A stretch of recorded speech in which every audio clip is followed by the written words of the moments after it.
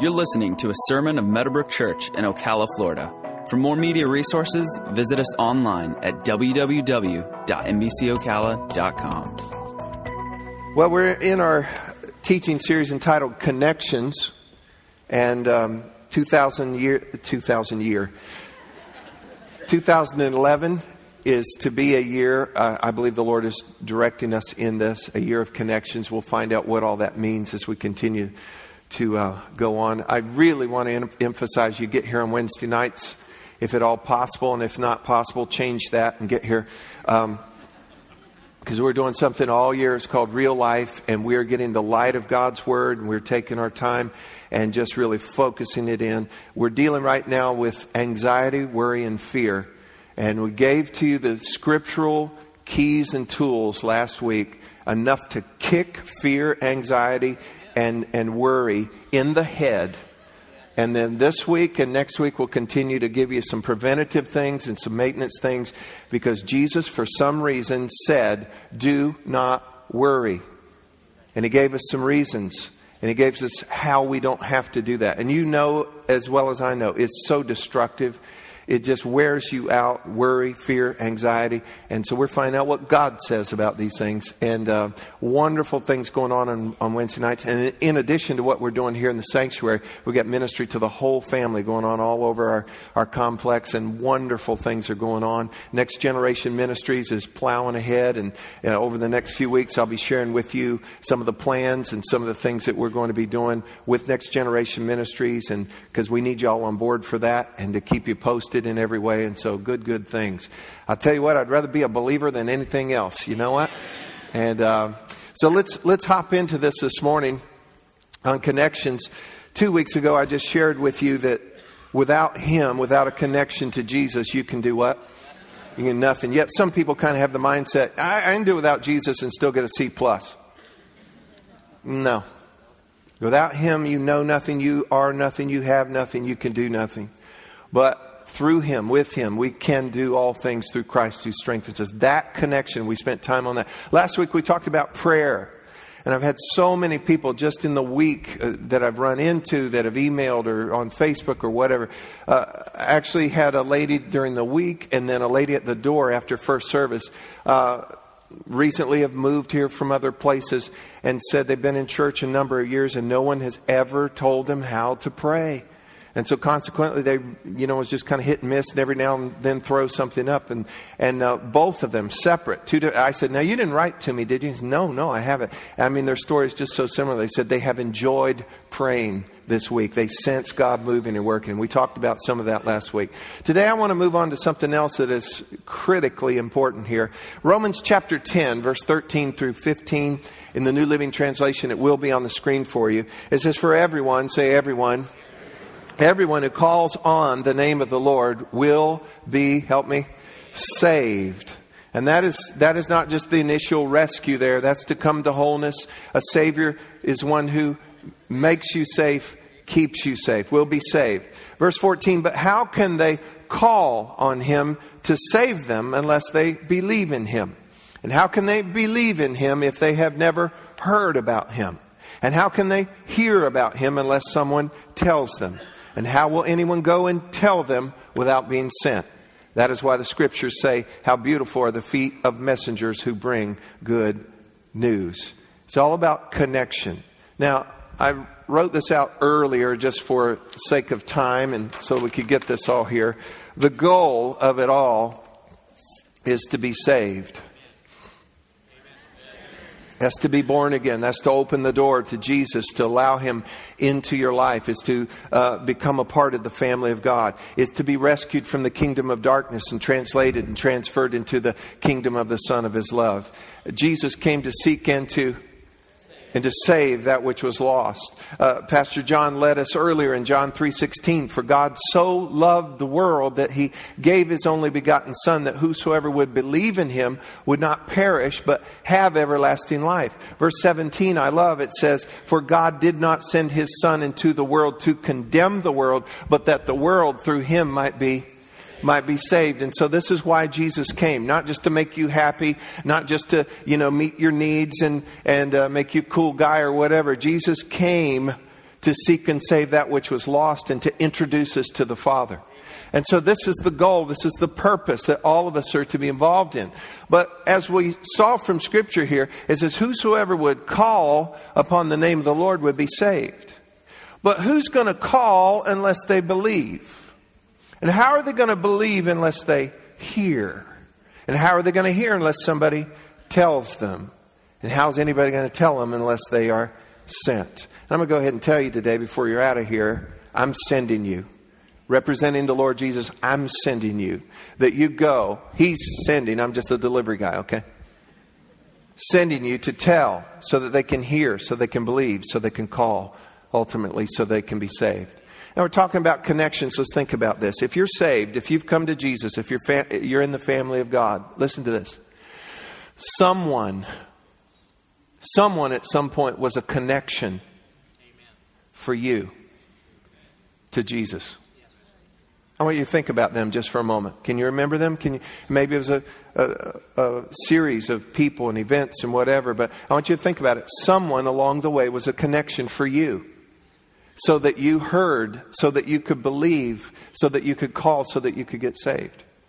When I was a little kid, this is before my parents went through all their divorce and all the junk and ugly that hit our little wonder years home. My parents weren't serving God, and we lived about 3 blocks away from this church. And I remember my mom sometimes would go out in the backyard with my brother and I and point to the church, a big old Presbyterian steeple, and it's about 3 blocks away, and would point and say, go that way and go this way. So, I can remember Mrs. Cogburn teaching my Sunday school class, First Presbyterian Church on Lone Oak Avenue in Leesburg, working the flannel graph like a master. She was leveraging technology. That was technology then. I know stories. I still see them. I think for my birthday this year, I want a flannel graph. And sometimes the characters are interchangeable, Hey, wasn't that a guy with leprosy last week? Yeah, well, this week he's Abraham, okay? And I remember when I behaved, I got to move a character, or put a character up on the flannel graph. But I knew stories. I came to believe through Mrs. Cogburn showing me those things and telling me those stories, because there's nobody in my family was telling me nothing. And then later on, a Southern Baptist pastor drove past our little trailer park, our little place. Dave Toller, he still kind of lives locally. He was here for our Meadowbrook Christmas Live, and I hugged his neck and I thanked him again for stopping and knocking on our door and inviting us to church. And he came and he told us, and we heard and we believed and we called and we got saved. And that's a wonderful thing. Somebody in your life, there's a someone in your life who along the way was a connection. Say connection. A connection for you to Jesus. Well, guess where I'm going with this? You are to be a connection for somebody else. You are.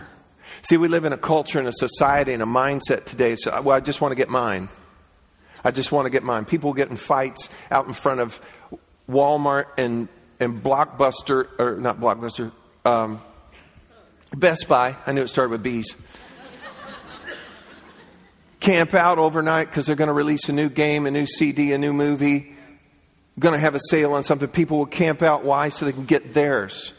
And they'll fight and they'll do whatever. And the mindset, I just got to get mine, then I'll get out of the way. And unfortunately, that sometimes comes over into our Christianity, into our faith. I just want to get mine and then just get out of the way. But you've got to understand, it's not just about you.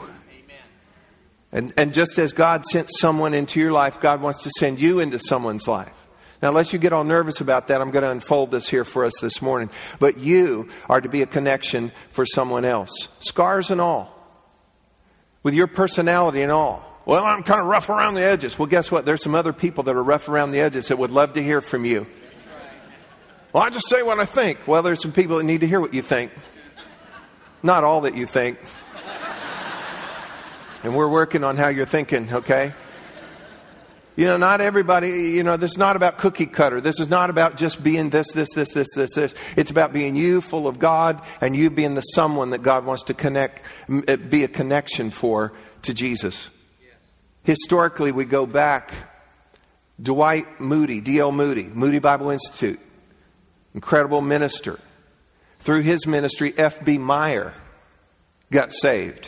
Through his ministry, Billy Sunday got saved. Through his ministry, Mordecai Ham got saved. Through his ministry, in 1934, Billy Graham got saved. Billy Graham has now preached to over, and this is prior to the advent of internet, over 215 million people. And on it goes. And then through television and internet, he's been able to preach to the whole world because of D.L. Moody. And who was it that shared with D.L. Moody? Let's look at some things here I think it's going to be interesting for you. In John chapter 1, I'll start reading verse 35. It says, and the next day, John, and this is John the Baptist, okay? The next day, John the Baptist stood with two of his disciples. And looking at Jesus as he walked, he said, behold the Lamb of God. Let me stop right there. I kind of, in my mind, picture, John the Baptist, him and two guys hanging out, kind of leaning on the Coke machine. Now, there's some kind of setting where they're standing around and Jesus walks by. Jesus walks by, and notice what John the Baptist says, behold the Lamb of God. You know what he said? That's him. I told you I was coming to prepare the way.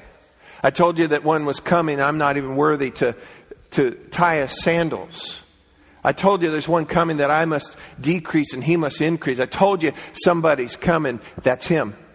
That's the Lamb of God.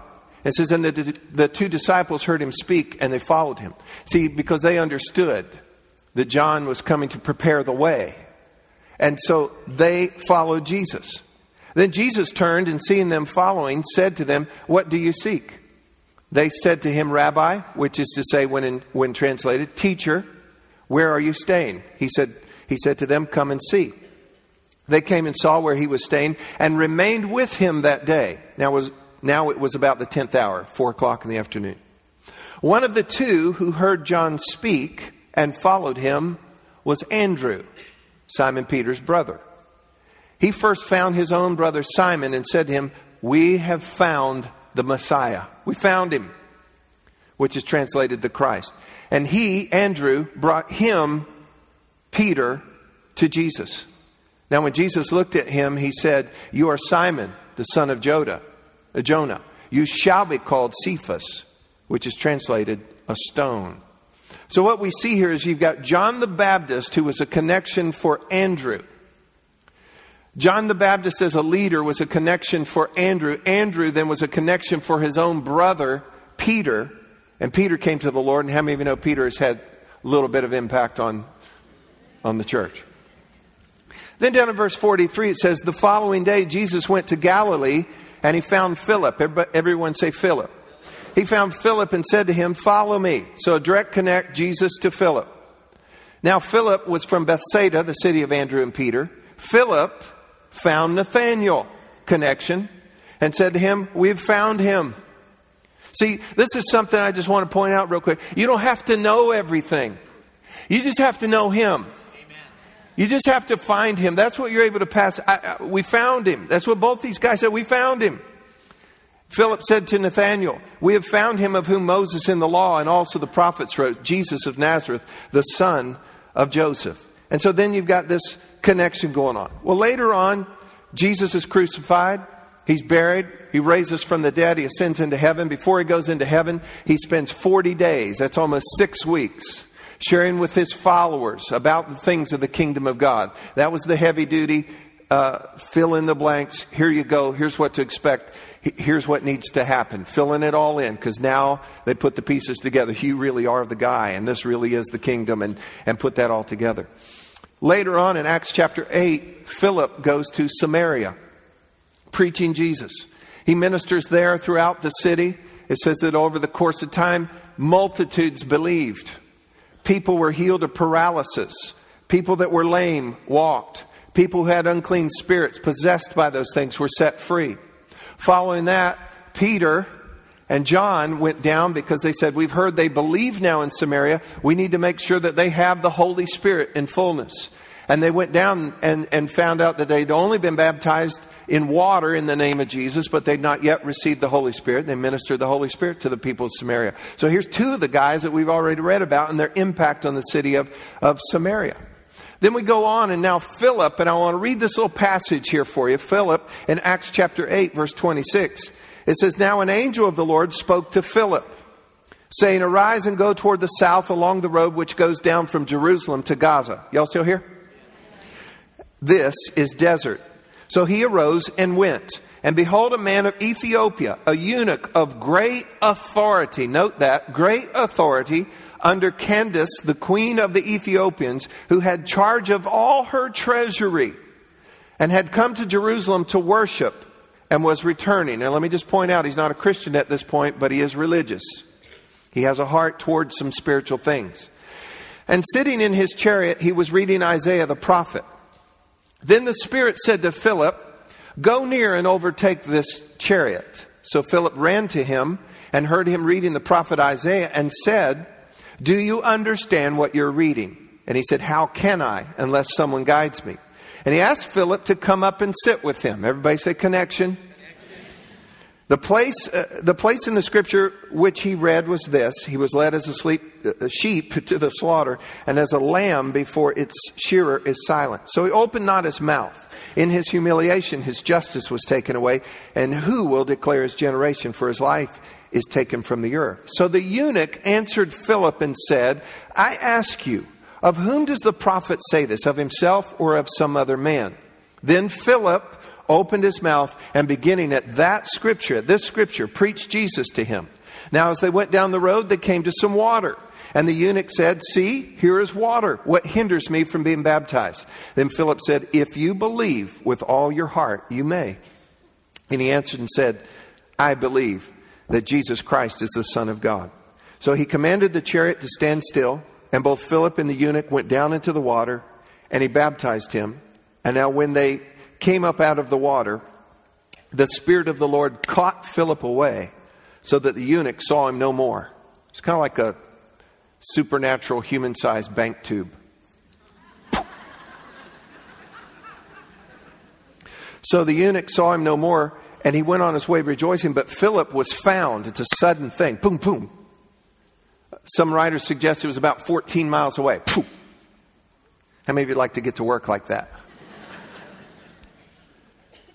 But Philip was found at Azotus, and passing through, he preached in all the cities till he came to Caesarea. Now I want you to notice this. Here's Philip, that Jesus said, follow me. Philip then was a connection to Nathanael. He follows Jesus. He learns of the kingdom. He's one of the disciples. Now he goes to Samaria. He had incredible impact there. He's led by the Spirit. He goes out. He stands in the desert. There's a connection that God had for him. He meets up with this chariot. This guy has great authority. Everybody say great authority. This guy has incredible authority in the whole kingdom of Ethiopia. And he has charge of all the treasury of the queen. And there's a connection now that happens. And you see what happens. Philip was sent. Philip told him, he heard, he believed. You can see the guy's zeal. Hey, here's some water. Can I get baptized? You can see the zeal. And then he calls. He said, you got to believe with all your heart. And he calls upon the name of the Lord. He said, I believe that Jesus Christ is the Son of God. And he's saved. Now, he no doubt is returning. Scripture said he was returning. He's going back to Ethiopia. And this is what I want you to realize here. He's returning to his country. He's a man of great authority and influence, and he no doubt became a connection to many others. Tradition holds that this eunuch was the first to bring Christianity. Not religion. Religion had been brought in, but was the first to bring Christianity into Ethiopia. I read an article day before yesterday, and it was updated about 3-4 months ago, and it says that as of that update, there are now over 25 million believers in Ethiopia, 18,000 churches in Ethiopia, and it had to start somewhere. It had to start somewhere. There has to be a connection. He got saved, and then guess what? He went and he told, and they heard and believed and called and got saved. And just as someone was a connection to you, you are to be a connection to somebody else in coming to the Lord. Could I get some kind of form of response from you this morning? Thank you. Now, the number one most effective form of evangelism is what we're talking about. The number one most effective form of evangelism is called invitational evangelism. Thank you for your enthusiasm. How many of you had just a horrible headache and I told you the number 53 most effective pain reliever is, you wouldn't be interested. But if I told you number one, and this is the number one most effective form of evangelism in the world today, in our culture, in our society, how things are today. It is called invitational evangelism. It's what Andrew did for Peter. It's what Philip did for Nathaniel. It's what people do and do and do. And ultimately it has to do with a connection to a local church. It's an invitation. It flows best, though, from a relationship. People don't necessarily in our day really receive an invitation from somebody if they don't know. Because in our society, our overly commercialized society, everybody's after something, want to sell you something. I was listening to Christian radio on XM or Sirius Radio the other day, and I thought, let's see what they're saying over there. And they were selling vitamins. I thought, come on. Stop selling vitamins. People need Jesus. You know, we're selling vitamins to help them not be depressed. If you take some of these, and we'll send you a free bottle, but you got to promise to buy a bunch for a long time. And this will really help you with your depression. I'm thinking, all right, yeah, maybe that has a place somewhere in the whole scheme of things, but what are we doing? What are we doing? You know, and things have gotten so diluted that anymore it's going to take relationship. Somebody you know, somebody you occupy some space with, somebody that has regular interaction in your life, that you have some relational bridge with them tied in with invitation. Studies show that 8 out of 10 people that are unchurched would likely attend church if only invited by someone they have a relationship with. Only 5%, that's only 1 out of 20, are antagonistic toward church and God. Now they're usually a little bit louder about it all. And you think about your circle of friends and people you're involved in. And can I say something to you, church people? You better have some friends that aren't church people. It better not just be us four no more. Hallelujah, hallelujah, secret handshake. You're in the world to be salt. You're in the world to be light. And you have people that are waiting for an invitation. Number one reason why people don't go to church, they have not been asked. Number two reason why people don't go to church is they've been to church. And that's why we're endeavoring with everything within us to do church in the right way. And you have much to do with that. Barna Research Institute said the only way in the current dynamics of our society and culture, the only way to reach a person is through a relationship. Through a relationship. Now, here's some things that were in the past were very effective that are not effective now. As a matter of fact, they are ineffective. As a matter of fact, they have negative results. And they are this: visitation, telemarketing, even media advertising, bus ministry, tracts left in bathrooms and so forth. Those things not in this day. Leave It to Beaver is now an old guy like me. Things have changed. We're in a post 9/11 world. People don't want you knocking at their door that you don't know them. My neighbor come to the door, I am glad to see them. My friend come to the door, I'm glad to see them. The other day, 2 ladies showed up at my door trying to hand me some material from another group. However, I wish more people from our group would work as hard as their group. And I said, you know what? Listen, I love Jesus with all my heart. I'm a pastor. Matter of fact, when I answered the door, I was studying the Bible. And I said, I do know this today, that you're not going to change my mind. And I don't have the time this morning to change your mind. So I hope you have a good day. You want this? No, that's all right. You have a good day. And I wasn't being rude. But we don't want people anymore coming to our door. We don't want people putting things under, and I'm talking specifically about ministry here, about Jesus. I don't know what people do in business, but I don't like people putting things under my windshield wiper, knocking them on my door, coming down my chimney. Well, I like that, but a lot. But things have changed. Times have changed. And relationship is important. When I was a little kid and we did get saved, everybody was supposed to go witnessing. We're going witnessing. I'm 6th, 7th grade. I'm this little skinny kid, and we're going witnessing. And so I go out with my little witnessing team. They told us a few things. Here's what you say. And so we go. And so we're walking. I don't know where I am. I'm scared to death. And my pastor says, this guy in his backyard here by his clothesline. So I go there. Guy by his clothesline. He's got no shirt on. He's massive. Not in a fit, toned way. And he's got a bunch of ships tattooed on him. I thought I just met Blackbeard. And he's looking at me because I'm in his yard. And the rest of my little witnessing team's around the corner of the house.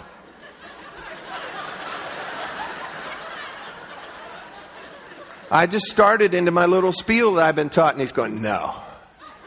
Okay. Scared to death, but I'm telling you what, the people that Jesus is trying to connect you with, you already know them. You're already close to them. They're already at your job, your neighborhood, where you work out, all those people are already in your life. And the only way to reach a person anymore is through relationship. Personal invitation, relational connection. It's interesting that studies also show number 2 way to encourage and invite people to get into church is through special event marketing, such as Meadowbrook Christmas Live.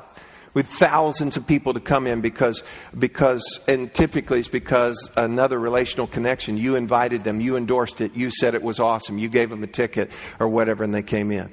Now, let me scoot on this.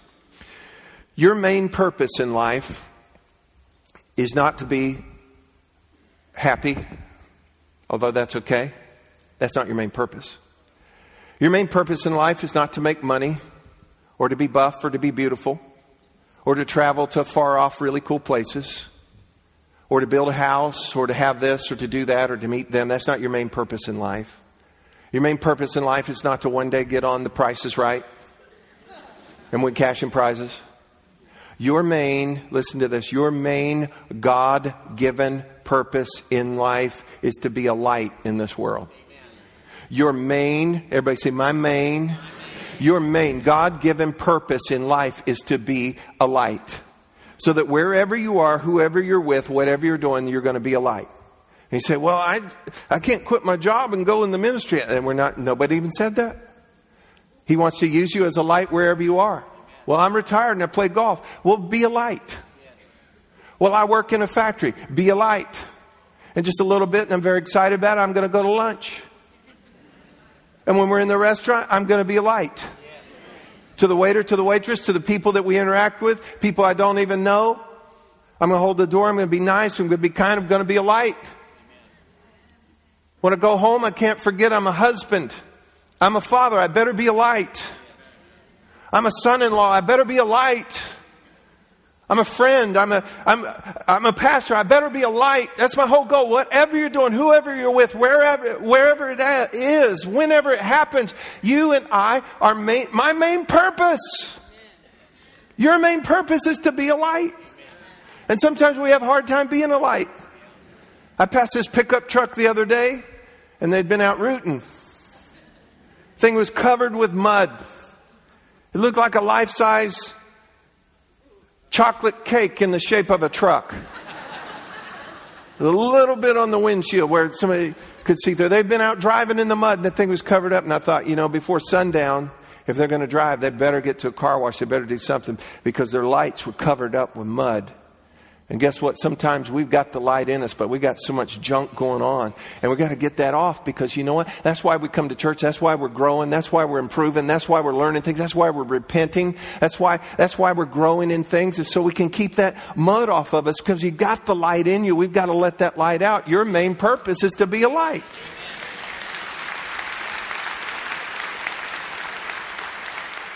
You are a connection for somebody. And don't miss that connection. You've got to invite them. Jesus even said at one point, he said, go out and compel them. I looked up compel because I thought it can't mean what I think it means. Compel means force them. It means crowd them, push them, and exert influence on them. Jesus said, I want you to go out in the highways and the hedges, and I want you to compel people to come into my house. But see, it's in the context of relationship. You have friends. Let's just take some of your friends. Maybe you got a friend, they've been smoking since they were 9 or something. And every so often, and just, as a friend, you know what you'll do? Dude, you got to stop. You're killing yourself. You guys, think of the money you're wasting. And look, you're hurting yourself. As a friend, you'll compel them. You'll crowd them. You'll push them a little bit. They got some car with, wobbly tire about to come off. There's only one lug nut on there.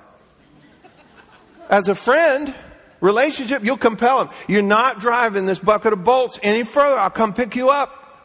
But you're not driving that until we get that fixed. Do you see what I'm saying? It's a force. It's a crowding out of a relationship. I'm not talking about bringing somebody in here in a headlock. Come on, it'll last just over an hour. You'll see in a minute. It's going to be worth it. Stop it. I'm not talking about that. I'm not talking about walking up to somebody, and just putting your finger in their face. Get yourself in church. You're going to burn in hell. That does not work. That does not work. But a friend, a relationship with somebody, you've got a relational bridge with them. You can say, you know what? I found him. I found my answer. It's your answer too. And I care enough as my friend. Would you just come with me? Would you just come? And if you don't like it, well, I don't want to go in a church. Church fall down if I go in there. Well, then would you do this? Make your own house fall down. Just watch on TV or watch online. We've got cards. We keep hundreds of them out there. And bunches of you take them. And it's just a business card size to your friend, to your neighbor, to your coworker, to that vendor, to whatever that you, and listen to me good. Don't be giving out stuff to waiters and waitresses unless you double their tip. Okay? Don't be going, well, I'm going to give you something even greater than a tip.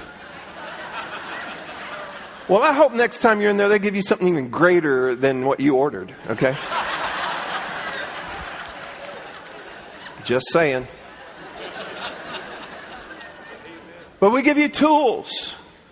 We archive messages. We give you CDs. We're on television. We put things in books and all kinds of things because this message has to get out. And there's people that, don't tell me all my friends are born again, saved, filled with the Holy Ghost. They're good. They're everybody. Well, then you need to get rid of them and get some new friends and move on and fulfill your purpose.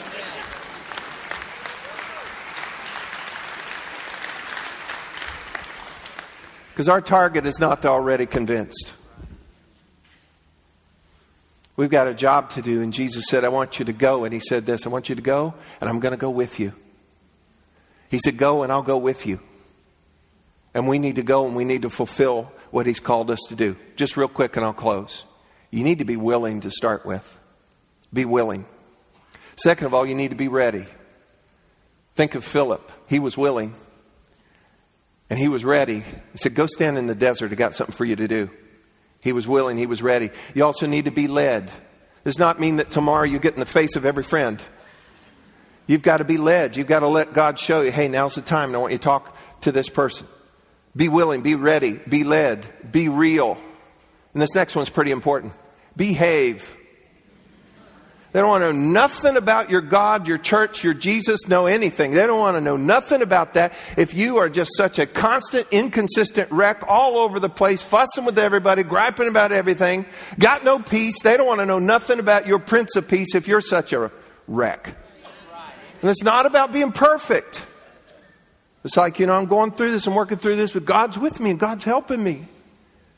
But you've got to behave too. And then also do this, pray. When you pray for somebody, the Holy Spirit's activity heightens around that person. When you pray for somebody, I believe the Holy Spirit neutralizes some things in their life so that they can see. I think the Holy Spirit blocks some things, some influences and different things, and takes care of some of the blinders that they may have. When you pray for somebody, it changes the spiritual atmosphere around that person. And you need to be praying for some people. I have a good friend. He's been a friend for a long time. A number of years ago, he was way off track. And he got into some bad sin and living a life of duplicity. And he was so eat up with guilt and depression that he became suicidal. He was in the ministry at the time. And one night he just was so dark and depressed and everything. He sat just down the road a little bit from the church he pastored with a revolver on the seat. And he said, I'm such a mess. I've got to end this. The amazing thing is service is going on at his church and he's not there. And he's about to kill himself. Who's behind that? The devil. At that moment, they later were able to kind of sync and verify. At that moment, one of the assistant pastor's wives and his own wife and somebody else just kind of interrupted and said, you know what, we're to pray for Mike. We're to pray for Mike. He had taken the night off, but we need to pray for him. They prayed. They just prayed, and he said, and he's a friend of mine, we've talked about this. And he's in ministry today, I'm glad to say. But he said something happened, and suddenly where I was so hopeless, it was so dark, I was in such a funnel to nowhere. He said, suddenly it's like light came through. Suddenly I realized God still loved me. Suddenly I realized there is a way out of this. Suddenly I realized it is not worth doing this. And he went and he met with people and he said, I am at this place. And God's done a good work in his life since then. What happened? Prayer happened. Prayer happened. Prayer happened. Don't think that you're just going to learn a couple of things and walk up to some guy at his clothesline. See, we hardly even have clotheslines anymore. It's through relationship, but it's through a work of the Holy Spirit. Stop worrying about your friends and griping about your friends and being concerned about your friends. Start praying for them. Start realizing and say, God, I can't do this. You've got to rain on the soil of their heart. You've got to prepare them for that. And at the right time, you nudge me and I'm there because I want to be a connection to somebody. Let me just say this and then I'll quit. We expect far too little from God. And we attempt far too little for God. God wants to do so much in you and through you and for you. And you know what? I want you to start to expect that He's going to set some things up. I told you back at Christmas time, one of my greatest wishes for you is that this year, at least once, and I pray it's dozens of times, you'll be able to help somebody come across that faith line. That you went, you told, they heard, they believed, they called, and they got saved. The number one way to do that is through invitational evangelism. And let me share this with you. If you invite them, if you compel them, there's a good chance they'll come. And I want to promise you, we will not embarrass them. We will do our very best to present this good news and this living Savior in the best way we can. And so it's a work of you, the Holy Spirit, and us all together that's going to help them come to that place. I'm super excited to tell you this, that so far in 2011, that's this year, and today is just the 16th. As of first service this morning, for 2011, just 16 days into it, we've had 55 people respond to the altar and make decisions for the Lord. And I'm thanking God for that. We've watched this over the years. And the majority, not everybody, but the vast majority of those that do respond to the altar call, it's their first, second, third visit. Which again points back to this. If you'll pray for them, if you'll compel them, if you'll get them here, God will do something while we're here. And let's all work this thing together, because you know what? Just as someone was a connection to you, you need to be a connection to somebody else.